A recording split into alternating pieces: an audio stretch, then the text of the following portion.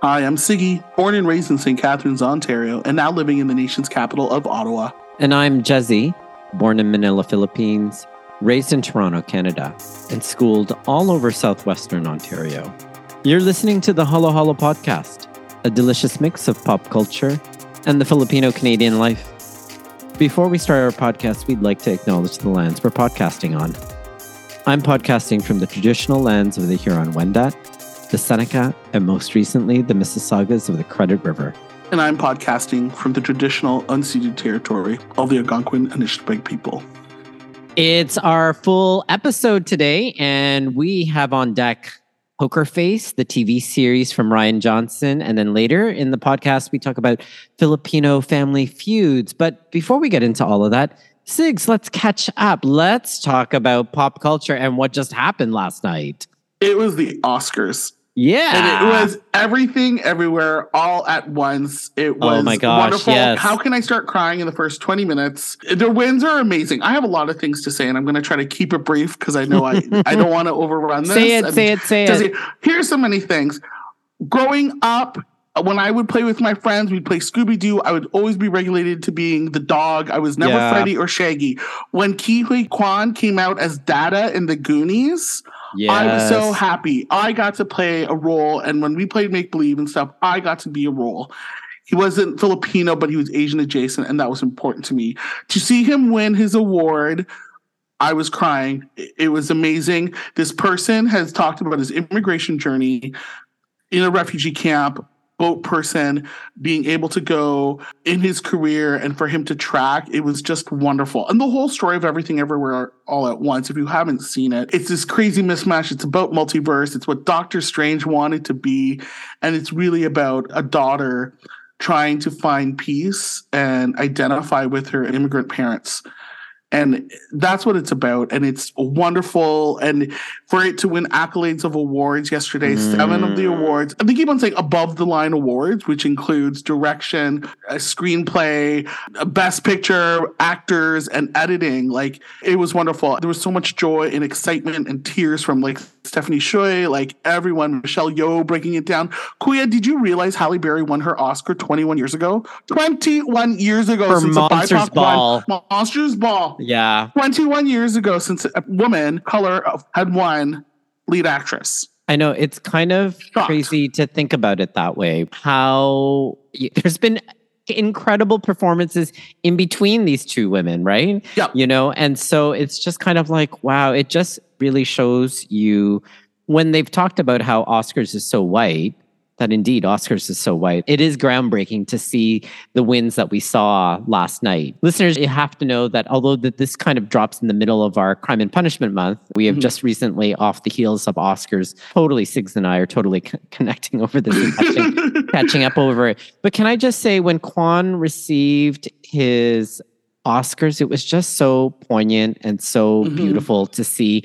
And I think what I remember the most, at least in this award season, is Quan accepting his Golden Globe. Yes. He talked about how, is this it? You know, is this going to be most that I'll be able to succeed in acting in terms of Goonies and Indiana Jones?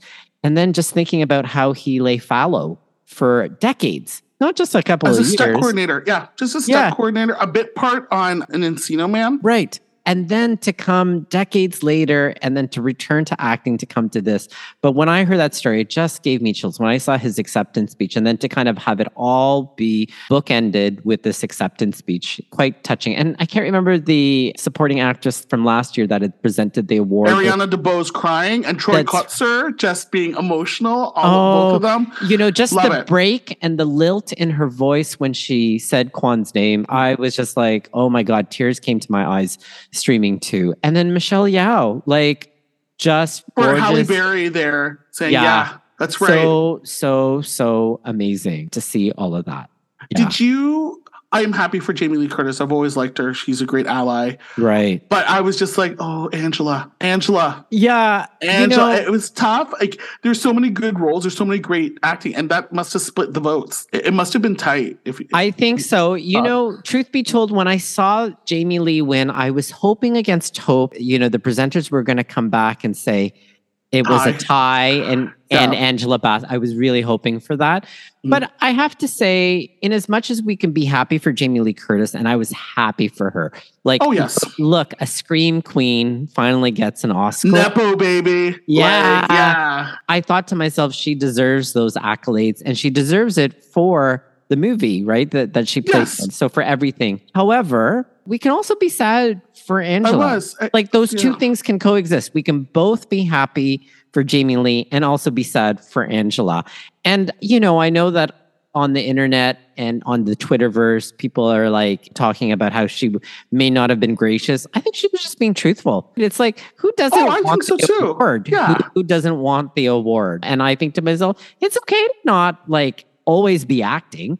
I don't think she was like getting up and down and jumping and, you know, doing a Kanye West in a lot of ways. Yeah, exactly. Right? Like taking that moment. You know, so I was just thinking to myself, oh, internet, oh, Twitterverse, just calm down. It's okay that she's not happy about that. And it's okay that we're okay that she's not happy with that. We can feel her sorrow and her sadness. That doesn't have to take away from Jamie Lee Curtis's win as well. Yeah. And let's be honest, whatever, Angela deserved it for What's Love Got to Do with It. Yeah. No offense to Emma Thompson for Howard's End. Yeah. Tina Turner. When do these roles come back for her? And Angela, roles are coming back to you. You're a force. Yeah. Like, it will come. And even though, you know what? Jamie Lee Curtis should have been, honestly, she should have been nominated for Freaky Friday.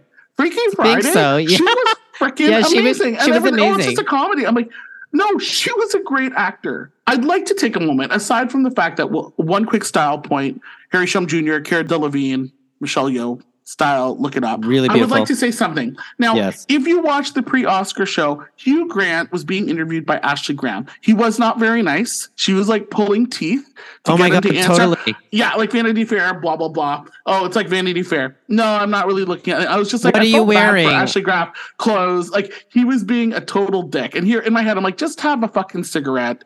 It's not a big deal. I apologize for my language because I'm a little irritated. Well, I was irritated too. And it was just kind of like, if you were trying to be funny, it wasn't working. Oh, it's not nice. No. And I just thought, okay, maybe there was just some miscommunication there.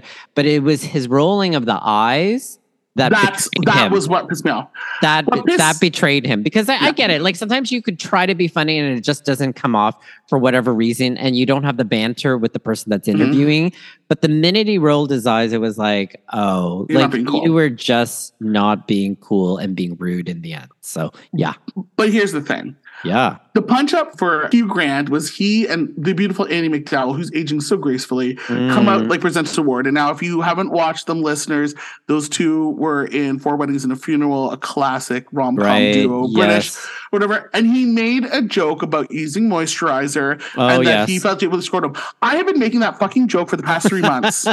I have been making that joke for the past 3 months. You can ask my wife. I should have patented it because I feel like I will either turn into walnuts or a scrotum. He stole it. I was pissed. I was like, you've got to be kidding me. That is my joke. Friends of the podcast, James and Ray, I had to text them. I'm like, you guys, that is my joke. I don't understand. I cannot get it out there because everyone's going to think I'm riffing on Hugh Grant. But loyal listeners, I know you hear me. I've had that joke lately as I'm in my 40s and just been like, I really need to moisturize more or I'm going to turn into like a walnut, or my kids are going to be like, Dad is turned into a walnut or a scrotum because of this harsh winter. Oh my gosh. Yes. But I am just putting it out there, and we're recording this for sake, and I had that joke before Hugh Grant or whomever Jimmy Kimmel had written for that thing. That's why I believe you. Grant. Not for his rudeness to Ashley Graham, and she didn't deserve it. Because he stole your idea. Because he stole my scrotum joke. That was an easy take. And that is all my comments for the Oscars. And it was lovely. And Jimmy Kimmel did a great job. And yes, he did. Did Lady Gaga think that she was on MTV Unplugged? Because that's what I thought she was doing. And I felt bad for Riri. And RRR did a wonderful music. Like, how can you not love that music from India? It was wonderful. Yes, and Props the dancing. Yeah. And then finally, Malala, you are classy. You're a classy woman. I only talk about peace. Good for you. Yes. We're not into the banter. Do you have any last minute thoughts about Oscars before I go on my other pop culture piece and we'll get to you? It was refreshing. And the fact that Jimmy Kimmel took the Will Smith slap and just kind of addressed it. Just loved it. And I thought, ooh, he went there, but it was just like matter of fact. And I thought he did a fantastic job. So and it went out without a hitch. Yes. And it went on forever, but it was still entertaining. So. It was still good. And Kuya, any style thoughts? I'd love to hear. I know that we haven't hit the Met Gala, but any style thoughts that you thought were like, ooh, that looks good? I love hearing what your thoughts are for style. I have to say, I wasn't a big fan of the cutouts in all the dresses this year.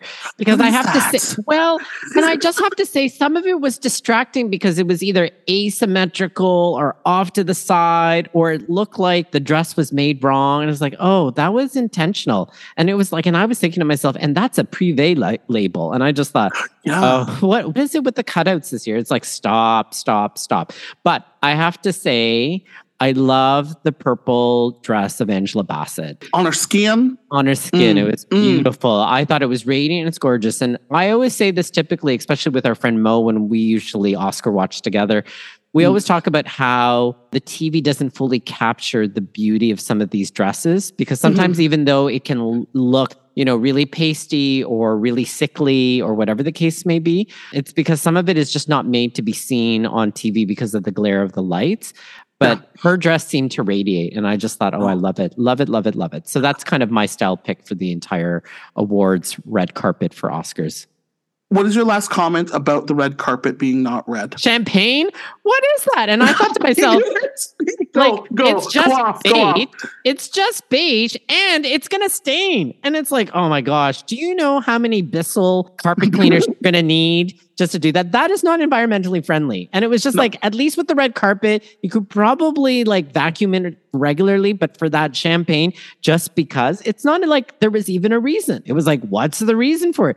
It's like, they thought they'd do something different. Was there a reason? Couldn't find the reason. Could you find the reason? No, but I knew as soon as I saw that, I know my friend Ray, and you'd be like, what is this? What is this? I kept thinking that. And it was like, and it's dirty. And all I kept thinking about, there was this at one point in the ABC Oscar warm-up special where I think a bucket of roses fell or something like that. And it stained the carpet. And all I kept thinking about was, look how stained it is. Look how stained it is. This is terrible. So I thought, oh gosh. Just washes people out. And guys, lighter color, not always the best choice. Not good.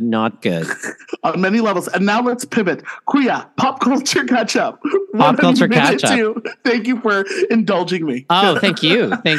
What have I been indulging in? I've been indulging in, I finally caught up on Wednesday on Netflix. Oh, Thoughts. So really smart, really clever. I just love the deadpan humor, no pun intended. Yes. And it's a clever rethinking of the entire Addams Family franchise. So kudos to all of them. I love Jenny Ortega. She does the role perfectly well. And of course, she's also poised to reboot the Scream series through Scream and Scream 6, which, by the way, I don't watch horror movies, but I recently watched Scream with my friend Brandon that I think I talked about on our previous episode. And I screamed my way through it. And now they're like, oh, you need to go see Scream 6. And I'm like, I'm going to wait until it comes to streaming. But anyways, love Jenny Ortega in Scream. Love Jenny Ortega in Wednesday.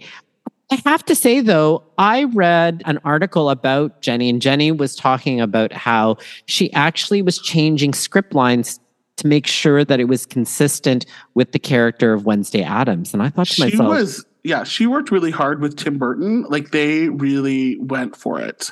Yeah. And so I just thought, wow, that could have either gone one of two ways. Either temperamental actor on the set, and what do you know about the character? But obviously she did a deep dive into the character and did a character study altogether, because it really was a character study on Wednesday Addams. Oh, it was well done. Yeah, well done. Or it ended up the way it's ended up. And so I'm glad to hear that season 2. The other thing that I've been kind of watching pop culture and just slowly getting into it, so I've only got into the first couple of episodes, is The Last of Us at Pedro Pascal, and I can't remember the child actress. Or the child actor. Yes, Bella Ramsey. Yes, Bella Ramsey. Thank you. So... Did you play the video game? I haven't. I have with my nephew, Jordan. Thoughts?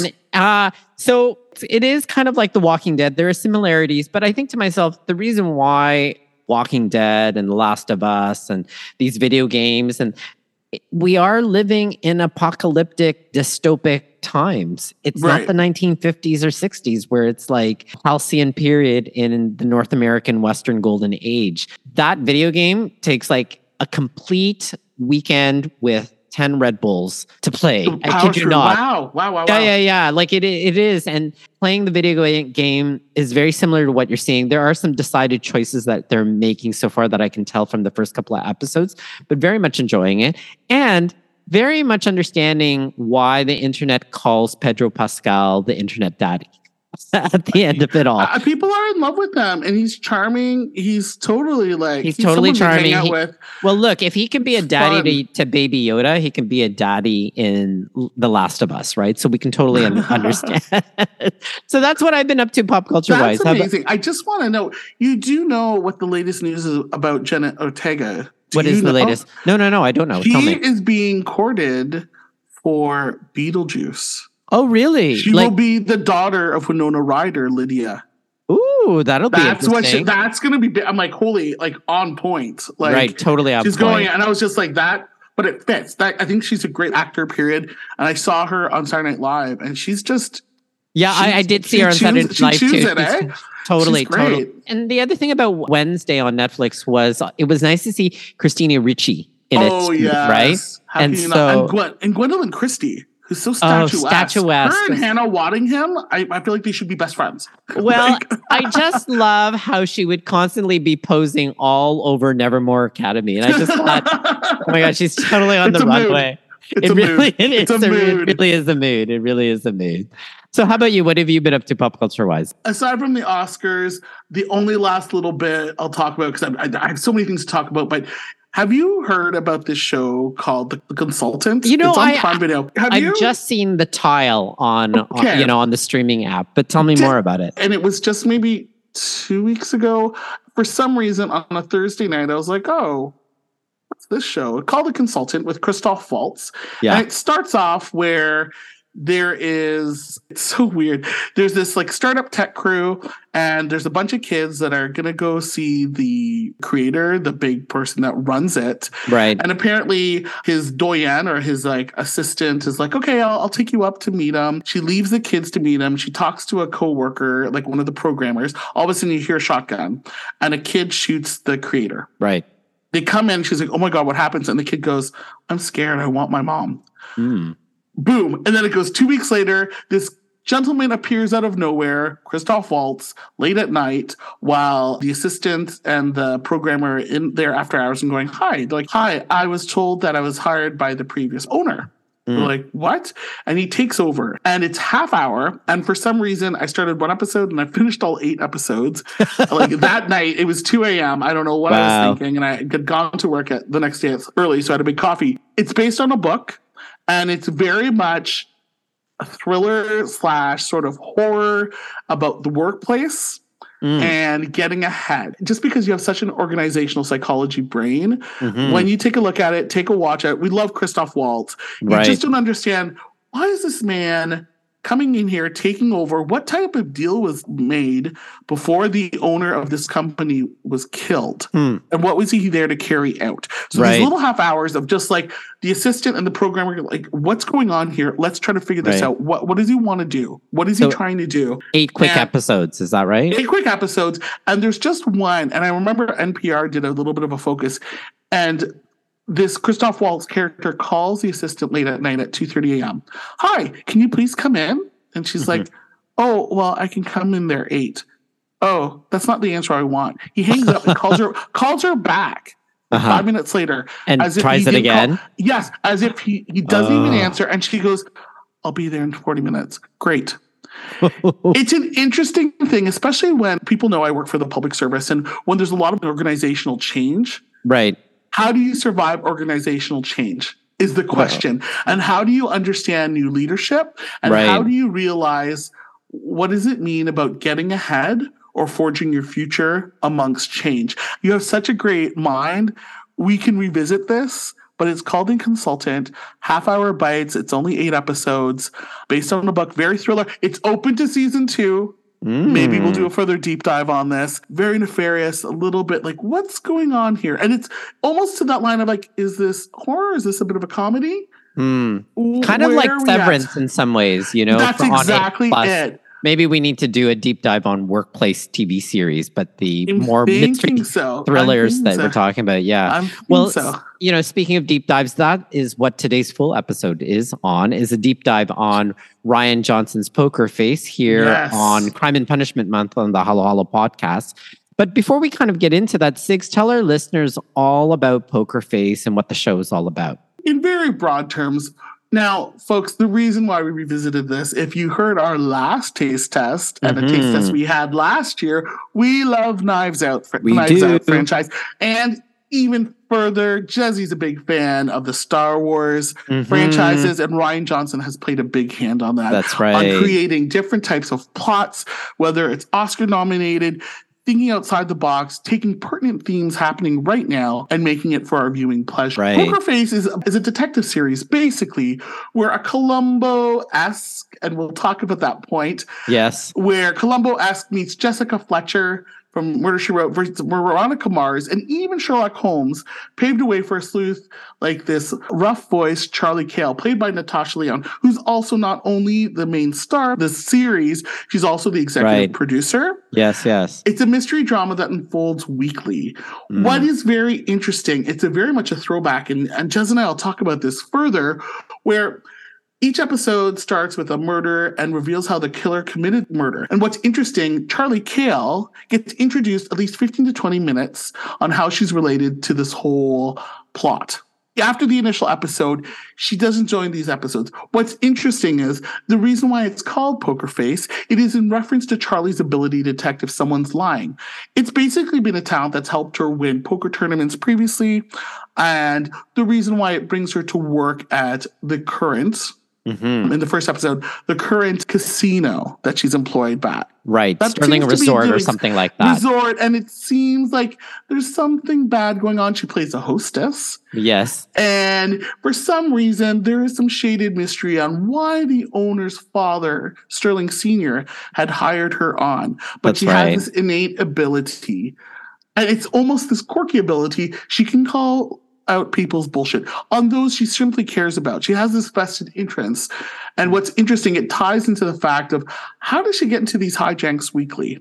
Yeah. And that's what's the interesting thing about Poker Face. And it's funny, when I think Poker Face, when we're playing a game of poker, you basically don't show your cards and you have this stone look.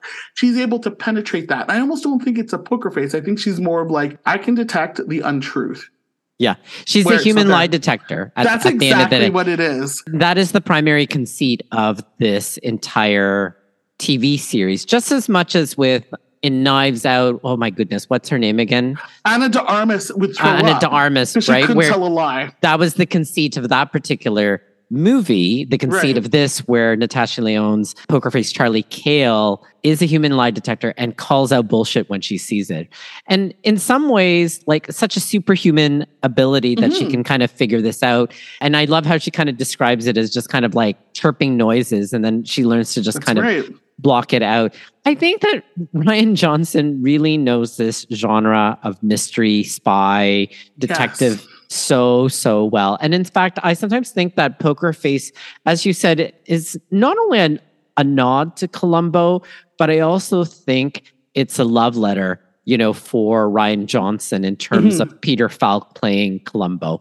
And, right down to like the title evokes a 1970s feel. You see it in that kind of like chips yellow. And you see the title underneath where it gives like the Roman numeral of the year that it's out. And I just think to myself, Ryan Johnson is smart because he's taken that story structure that you've described. And I think that they describe it as a how cat 'em, how to catch them, versus the whodunit, which is what we're usually used to, which is a subgenre altogether. So it is kind of fun to, as I think Ryan Johnson says, hang out with Charlie, rooting her on to figure out if she's going to figure it out. I mean, she figures it out. We kind of almost know that because she's Charlie Cale and she's a human lie detector. But it's still fun to hang out and see her get to it. It's kind of like coming to somebody's basement who is a Rubik's Cube champion and then just like mixing up the Rubik's Cube and say, hey, solve it. And then you just watch them do it and they do it in like 5 minutes, right?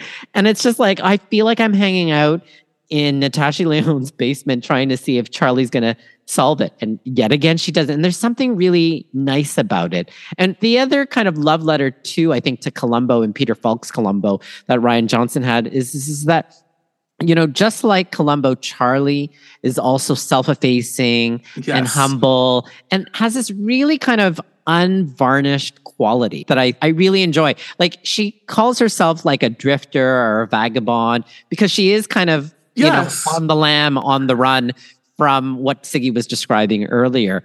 But I certainly think it's kind of fun to kind of see what hijinks she's going to get into with the next cast of characters. So in some ways, I think like Poker Face is not only like the Columbo TV series, but it's like Columbo meets the 1960s TV series Route 66, which was also an adventure crime drama that takes an anthology format. So, Stiggs, I know you're going to rattle this off for us, but it's so fun each week that not only is there a different story, but there's like a different set of characters in each episode. So it's kind of fun. It's like, oh my God, Joseph Gordon-Levitt's in this, or oh my God, Judith Light is in it, or oh my God, Apatha Murkison's in it, and all of that stuff. So I love that, and I love that about the format. The series also evokes a lot of similarities, in my mind at least, to 70s and 80s. So it also pays tribute to, I think, shows like Magnum PI, not the current Magnum PI. No, and it's kind of funny. There's like my three shows that I think it pays tribute to is Magnum PI, MacGyver, and Quantum Leap, which ironically enough, they've all had reboots, you know, in the last 5 or 8 years. What I'm actually referring to are the Magnum PI, MacGyver, and Quantum Leap that came out in the 70s and into the 80s. It's been fun. And I think in some ways, like Natasha Lyonne's Charlie Cale is very much today's or modern day Columbo.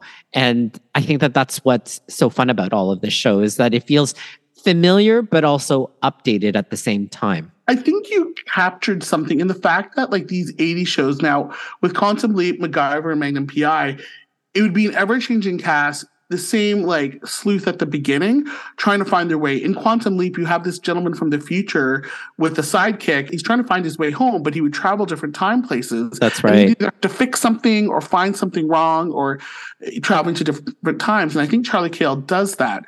But Jesse, you did such a great analogy. It's like throwing someone a Rubik's Cube. When you watch the show, I'm totally brought back into the 80s where at my parents' house, if there's nothing to watch, sometimes there are old episodes of Columbo or something on, or even Tales of the Crypt, or Hitchcockian, and some sort of macabre tale. And Poker Face encapsulates that. Mm-hmm. And even like with the credits and everything, I feel like it has a 70s and 80s feel. And the fact of the matter is with Charlie Cale, she has to be off the grid.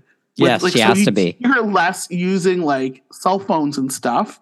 Right. Or we're smartphones. So we're sort of retreating to the fact of just those bare bones. Before those items, what do you do? And there's a lot of throwbacks with a lot of the characters. Their plot lines of getting money, and they came from like 10 years or 20 years of history for them to come back. So it's almost like a bringing back into this capture of like, I guess, of a certain time capsule. And I'm transported as soon as I see the credits. I'm like, oh, I feel like it's the 80s and I'm watching this. Listeners, when you're watching Stranger Things, for example, it has feels that, decidedly 80s. Nostalgic. Yeah, there's something nostalgic about it. And like Jesse says, it ever changes. Aside from Charlie Cale being the third line, you have like Oscar nominees, Hong Chow, Stephanie Shui, Nick Nolte, Cherry Jones, Charles Melton, Chloe Sevigny, Ellen Barkin, Tim Meadows, Jamila Jamel, Simon Helberg. Like, it's a constant rotation. David Castaneda from Umbrella Academy.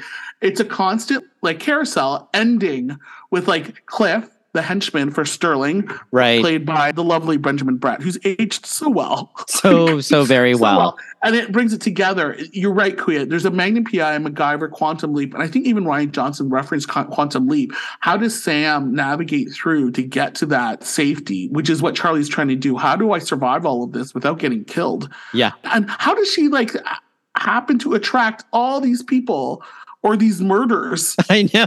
That comes in there. Well, and I think that that's the interesting part, right? Like with Columbo, he had a reason to be around all these murders because he was a detective. And he was in the criminal justice system. But it's like, how does a drifter suddenly fall upon all these different murders? But I think part of it has to do with the fact that I think being a human lie detector, you can't help but see the inconsistencies so glaring, so much that she can't ignore it. So I do wonder if there's a part of her that just can't let go when something is really deeply, deeply wrong. And I think that that's what's really interesting about the character of Charlie Cale is that she somehow takes us along on this journey of looking for justice. And I think I sometimes think to myself that today, when we look at the legal system, I'm always reminded that it's a legal system. It's not a justice system. And that's so what's nice about all of this is that when you go on this hangout with Charlie Cale, you get a sense that the perpetrators receive what they deserve.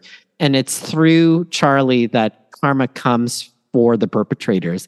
And that feels so satisfying in a number of different ways. Would you agree? I have to agree. And the way that Rian Johnson exposes this is in very different ways. Whether it's something like Harsha, like their tragic flaws will take them. They want the spotlight. Or versus of like these denouements, these power struggles where, for example, Joseph Gordon-Levitt, who's on house arrest in his, realizes that Charlie takes his house arrest device. And it's not on him. And it goes like fades to black where you're like, you'll get yours. There's something about that justice being served. Sweet. It's so sweet, right? And the bad people encounter it. And you have to say, like, this is a Rian Johnson touched series. Like Marta in Knives Out, Benoit Blanc says to her, you survived because you are a good person. Yes. That's what it's. And Charlie Cale is a good person.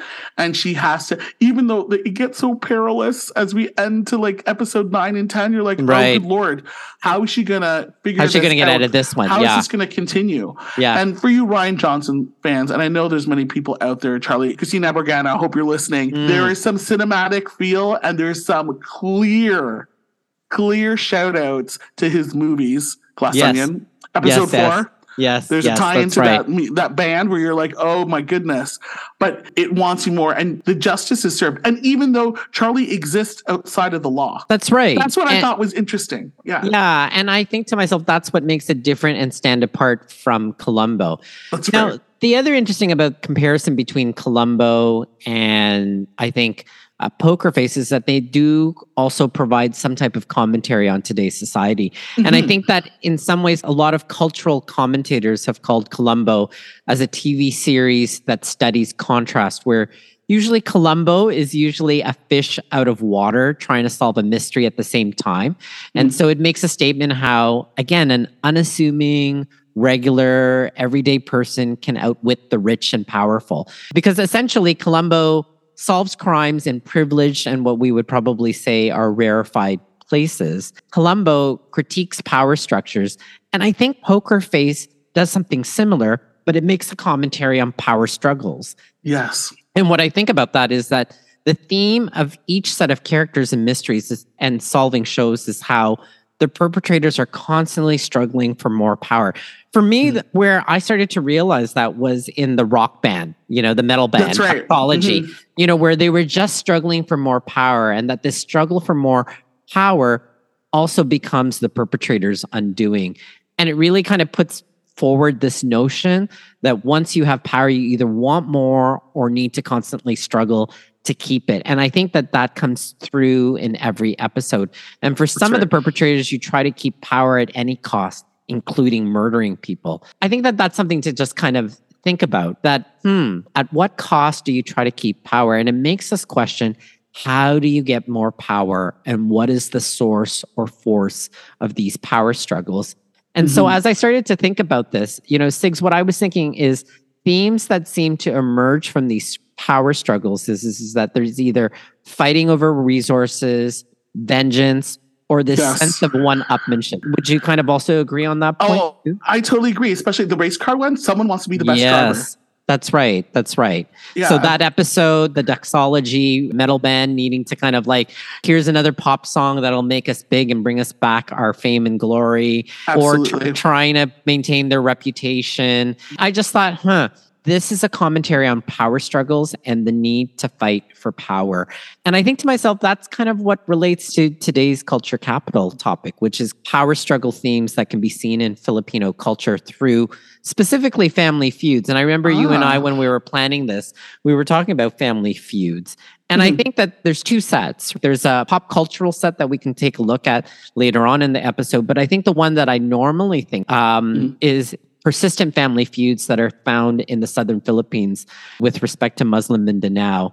And those particular feuds are known as ridos. Have you ever heard of that, the ridos? No, I've never. I knew that there was Muslim population in Mindanao, but tell me more about ridos. Yeah, there seems to be a lot of blood feuds there. So those ridos in the southern Philippines have been known to go on for generation, or these family feuds or blood wars have been going on for generations, and that these family feuds have escalated from squabbles to mini wars with, unfortunately, lots of bloodshed. Wow. And, when I was doing my research for this, there's this anthropologist, Francisco Lara, says that ridos are really a remnant of a feudal system where, again, power struggles are all but inevitable. So if you think about a kind of a feudal system, there are serfs and then there are land barons. And then eventually, if you want more power, you need more land. And so then you have to go after more land. Take after. Yeah, and hence land becomes scarce. And then that's kind of how imperialism and colonialism was born. Lara says that, again, Rito is a remnant of feudal systems, and that, of course, then you would expect power struggles. And that Ritos are also magnified because of overlap between clan members and members of insurgency groups in the Philippines. So every time I travel to the Philippines, the Canadian government issues travel warnings. Don't go to the southern. Exactly, yeah. And the reason why is because that they say that there's lots of insurgency groups that are there that are protesting against the government. And that is true. But all of those also seem to overlap with a number of family feuds or blood feuds that occur in the Philippines. And so that tends to overlap and magnify it. What it also enables Ritos is the fact that there is a lack of government infrastructure and scarce jobs and poor economic conditions in the Philippines. And the lack of support that the Philippine government provides, as well as the lack of reach, allows the Ritos to perpetuate. And so people in the end, from what I understand from Lara's work, is that people end up seeking protection from the violence in the region, by going to these powerful clans and joining these blood feuds. And it's better to join these clans than to hope that the government will protect you. And it's easy for people to engage then in these feuds. It's interesting, right? It's instead of intervening, the government just ends up just trying to take a hands-off approach. And in fact, when they do try to intervene, they really rely on clan leaders to see if they can kind of keep the peace. But invariably, what ends up happening is that when the government does that, it ends up emboldening the clan leaders with much more power. And it ends up becoming cyclical, right? And without any more government order in the region, some have even described it as to like the Hatfields and the McCoys in the Wild Wild West, where that's a famous American blood feud. Well, there are many blood feuds as a result in the southern parts of the Philippines. So I think when we started talking about family feuds and power struggles and stuff like that, that was the first thing that kind of popped into my mind. I don't know if there's anything to add or if you've ever kind of come across that. It's sort of sad when the governments, not that they fail to intervene, but they let it be. And now, like you say, it's cyclical. Well, if they bring like the leaders of these clans, that doesn't mean it stopped. It's still like continuing, right? So they think that they have leverage to be like, we're running it here. What do you want from us? Versus what can we do to make this equitable and stuff? Like this is just, it is like the Wild West. It still exists now, which is crazy, right? Well, and if they're not intervening, even taking a hands-off approach is really profound neglect by the government. And so there's a cultural piece to all of this in terms of these ritos that are occurring in the southern Philippines.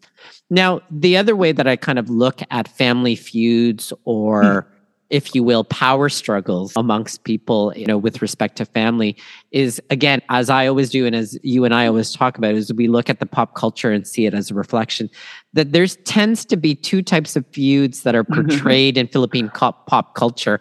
And I'm sure you've seen this in whether it's teleserias or movies or boy love stories that I've been watching. They come across as either sibling rivalries, which is really, there's a typical trope of long lost siblings that then fight over a precious resource, whether it's the estate, whether it's control of a company. Yeah. And I know that this isn't any different than watching The Bold and the Beautiful and The Young and the Wise. Yeah.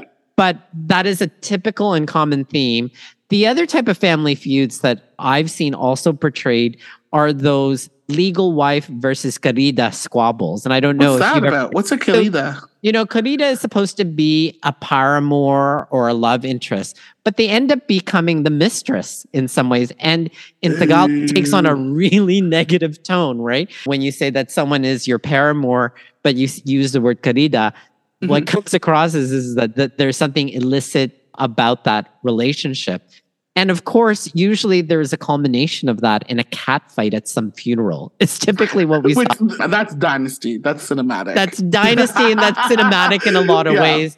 But I remember growing up, seeing these Filipino films and feeling like that they were just train wrecks that I couldn't break my attention when watching some of these teleseries or these Filipino movies. And I don't know if you've ever seen these kind of common themes portrayed or not.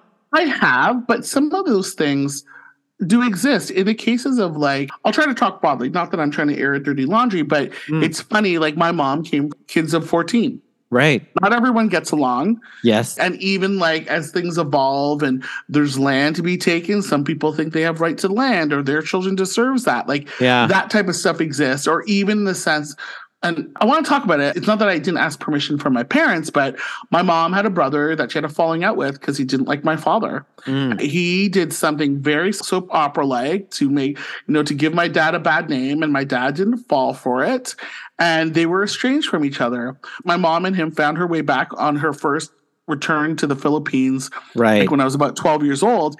And my mom's they came to an impasse to be that was long ago. And they sort of reunited.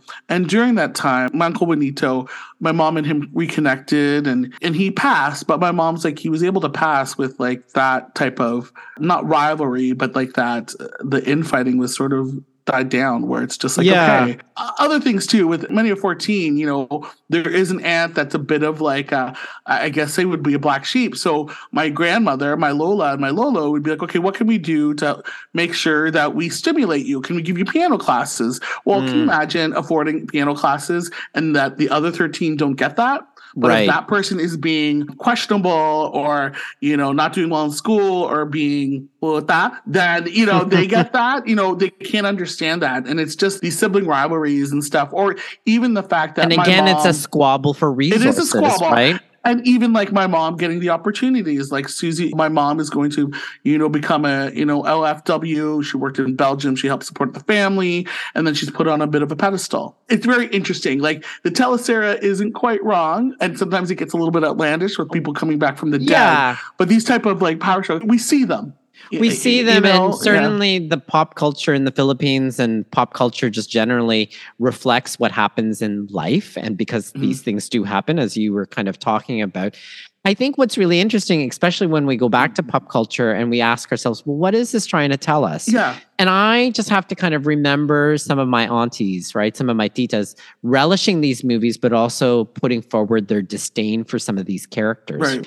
And I always walked away from these experiences thinking how that these are really bittersweet stories and lessons on why we should be content with what we have. That is, don't be greedy, don't be squabbling. Right. And I think to myself, okay, is that what these lessons are supposed to be? Is don't be squabbling in terms of some of what you are fighting after. And perhaps that those are reasons to put some of these grudges or these family feuds to rest. And I would agree. I don't know that actually pursuing these family feuds are helpful anyway.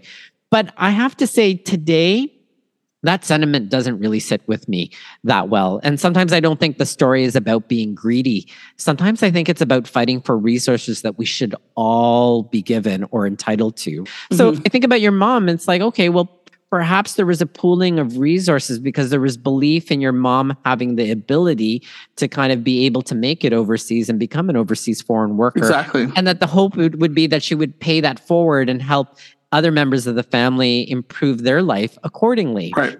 And I just think to myself, the squabbles are less about the person being greedy. The squabbles are the fact that it's a symptom of the fact that society doesn't give enough to all of us. And that's really what I think these power struggles and these family feuds in the Philippines demonstrate is that there's this narrative of a scarcity principle at play, and that instead of actually naming that, so for example, the government in the Philippines not having more reach and creating law and order in the southern parts of the Philippines, people have to scramble. They should be entitled to safety. Shouldn't everyone feel safe in the areas that they're right.